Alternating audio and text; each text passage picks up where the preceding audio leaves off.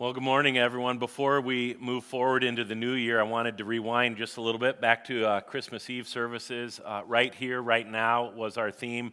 And I just want to thank you all for coming and thank you for inviting so many people, your family members, friends, neighbors, coworkers, whatever. Thank you to so many of you who served, some of you at multiple services. It was just an awesome 3-day run here in Ankeny and across all of the other Hope campuses. A lot of people got connected to this church and to the love of Jesus because of who you are and how you're living out this call to be the church. So thank you for that. Keep inviting, keep reminding people to come and that there's a place for them here at Hope or other great churches around town. It's really cool to see what God is up to. We're starting a new year, starting a new message series, starting a new theme for the year. And it's kind of weird when Christmas falls on Sunday and then New Year's Day falls on Sunday. We weren't quite sure what to do. Should we cancel services? Should we combine services, just have one service? Should we just have a giant pajama party and invite people to come in their pajamas? But that quickly put an image in our mind that we thought would not be good or welcoming. So we thought, let's just go with the regular run of things. The sermon today is called First Things First, and it's just a reminder as we're getting going in a new year, where should our priorities be? What's the point? What's the central focus of all this? But we wanted to have a little bit of fun, and so the subtitle is Hope Ankeny Goes to the Movies. And what I want to do is I'm going to show 5 of my favorite movie clips, and we'll connect it into being followers of Jesus and living a life of faith and that sort of thing. So before we get started on the clips, sometimes people ask, why? Why do you show movie clips? I don't come to church for movies, and I get that, I understand that, but I actually think Jesus would play movie clips if he was on earth now doing his ministry. This is how Matthew talks about the teaching of Jesus, Matthew chapter 13. Jesus always used stories and illustrations like these when speaking to the crowds.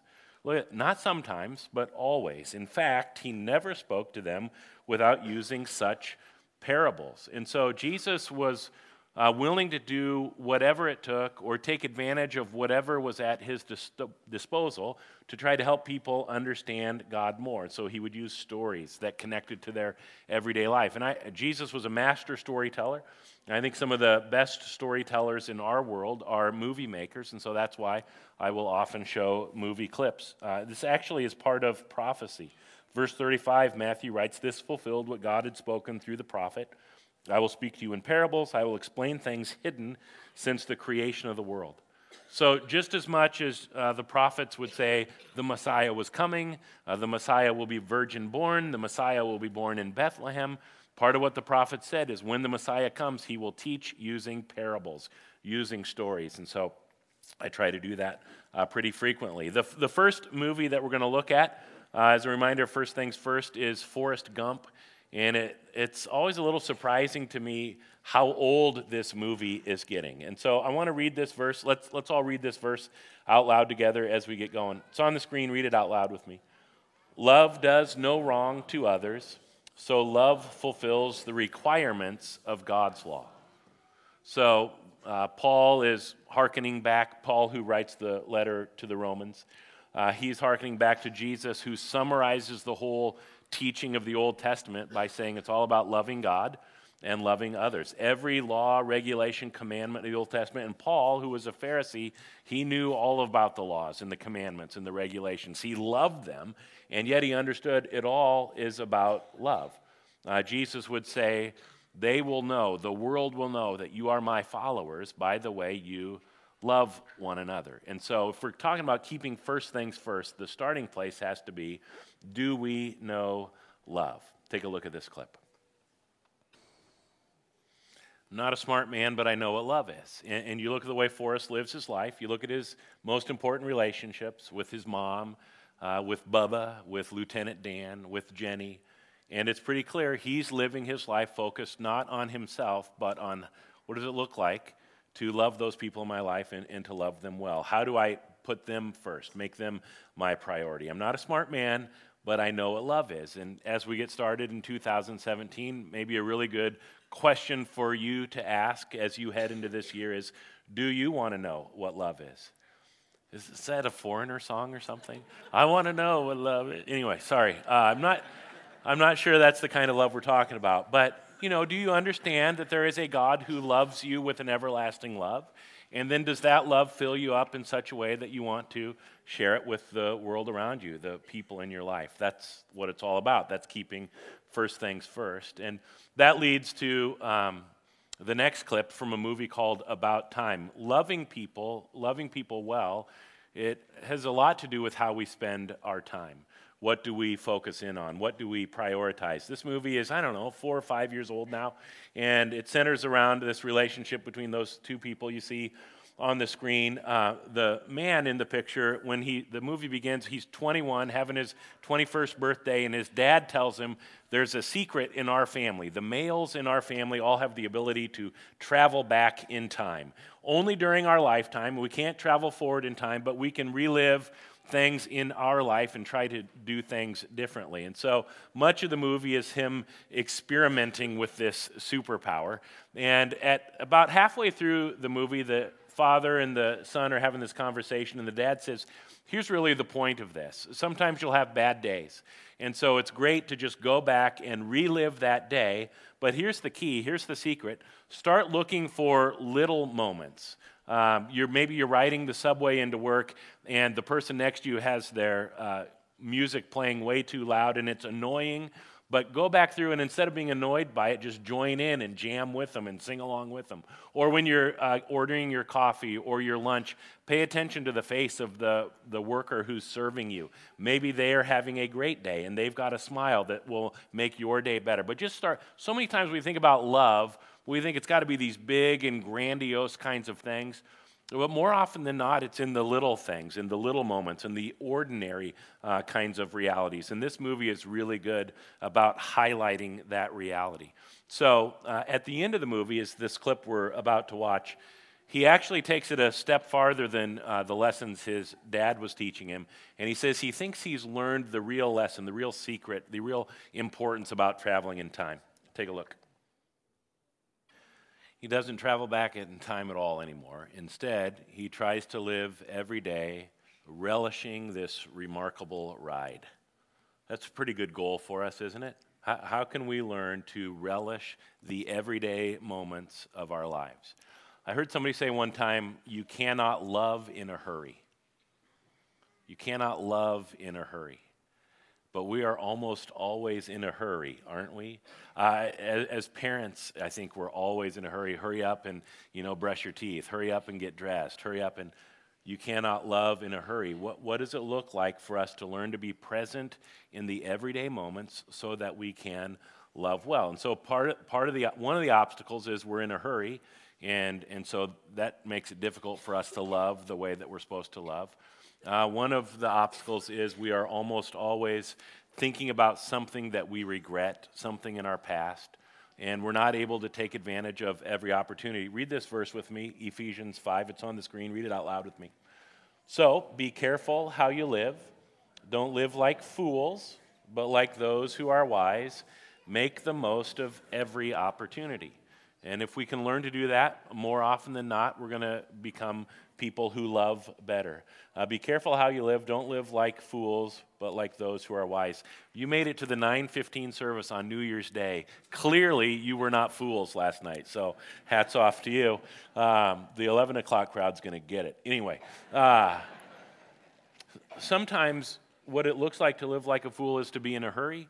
Sometimes what it looks like to live like a fool is to kind of be stuck in our past, in our regrets, in our mistakes. And that gets us to our next clip from the classic movie, Dumb and Dumber. Harry and Lloyd, they're so amazing. Anyway, they find this briefcase and they think somebody has lost it, and so they're trying to return it from Rhode Island or somewhere, and they're heading to Aspen to return this briefcase to its rightful owner, and having this road trip adventure along the way, taking turns driving, and they get to almost to Colorado, all the way through Nebraska, and they switch drivers, and Lloyd ends up going back the wrong direction. Take a look. Still surprised that movie didn't win any Academy Awards. totally redeem yourself. We're all in need of redemption, aren't we? And the truth is, we can't redeem ourselves. We've made mistakes. None of us are Mr. or Ms. Perfect. We all make mistakes, and our faith reminds us we have a God that understands that's going to happen, but we have a God who's in the redemption business. Again, let's read this verse out loud together. He has rescued us from the power of darkness and transferred us into the kingdom of his beloved Son, in whom we have redemption, the forgiveness of our sins. And so the point is, if we're going to love well, we can't be in a hurry. We can't be stuck in regret. We have to understand there is a God who is transferring us into this new kingdom, a God who redeems our past and gives us a future and a hope. Part of what that means is we have to constantly be reminding ourselves who we are. What's our identity? There's so many voices at work in our lives and in this world who try to convince us that this isn't true for us. That sure, maybe God will forgive us once or twice, but man, you've kept messing up 100 times. There's no more redemption for you. And that couldn't be further from the truth. God's always there to redeem us because we are God's children, God's beloved sons, God's beloved daughters. That's who we are, but it's so easy for us to forget that. Woody in Toy Story has a hard time remembering who he is. He often forgets who he really is. And so I want to show you this scene from Toy Story 2. He gets, I think, sold at a garage sale. A guy who is a toy collector gets a hold of him and is wanting to sell him and to make some money. And in this scene, Woody discovers his true identity, who he really is. Take a look. Jesse says to Woody, "Didn't you know you're valuable property?" And when you read through the pages of Scripture, you will see God saying to us in page after page after page, "Didn't you know you're valuable property?" I think sometimes we think, well, yeah, in the New Testament, maybe we see Jesus goes to the cross because he loves us enough. He wants to, pay the price for our sin. We're valuable property, I guess I see it. But it's all the way through. We see it in the Old Testament as well. God shows up in the life of a man named Abraham and his son Isaac and his son Jacob and become the nation of Israel. And as Moses is leading them to the promised land, Moses tells the people, here's what God says about you. Deuteronomy chapter 26, verse 18. "The Lord has declared today that you are his people, his own special treasure." Turn to somebody close to you and tell them, you are God's special treasure. Go ahead and do that. You're God's special treasure. You're God's special treasure. You might not even want to hear it, but we're going to say it to you. Jared back there in the booth is the one that puts together all these clips for me. Jared is God's special treasure. Can we praise God for people that know technology like that? It's pretty amazing. We're God's special treasure, and a lot of times we live our life as though we don't know that, or we've forgotten that, or we don't believe it. And over and over again, one of our jobs as followers of Jesus is to remind one another, remind ourselves, this is who we are. This is who we are. And that love, it compels us to live the life of a follower of Jesus, a disciple of Jesus. And that gets us to the final clip. Yes, we are loved by God, and we have room to grow. There's always a next step for faith, and as God's love continues to fill us and change us and that sort of thing. This movie, I don't know, sometime in the mid to late 90s, I suppose, it came out. And Jack Nicholson plays a reclusive author. His name is Melvin. He's just kind of a jerk, but he also suffers from some mental illness. He's got OCD tendencies and that sort of thing. He's falling in love with a waitress played by Helen Hunt, and somehow they befriend Greg Kinnear in the middle, and they end up going on a road trip. And at one point in the movie, they're kind of lamenting that life isn't going the way they want it to go, and somebody asks, what if this is as good as it gets?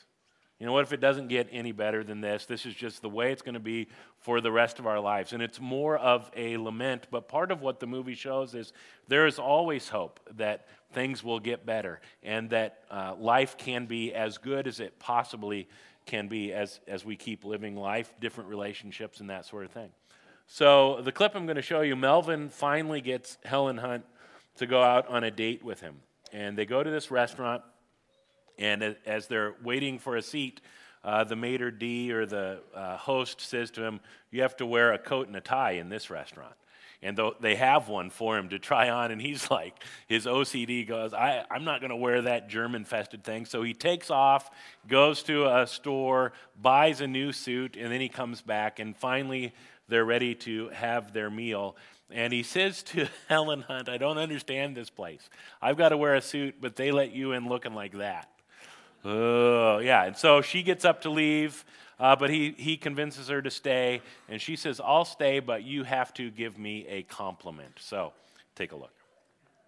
One more verse we'll put up on the screen. Read this out loud with me. "Imitate God, therefore, in everything you do, because you are his dear children. Live a life filled with love, following the example of Christ. He loved us and offered himself as a sacrifice for us, a pleasing aroma to God."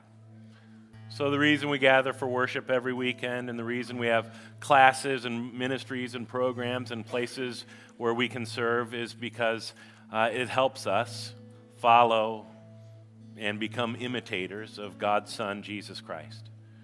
And the hope is, as we understand Jesus more and know him more, it's going to make us want to be better people. Better men and women, better husbands and wives, better parents or kids, brothers and sisters, employees, employers, whatever the case may be.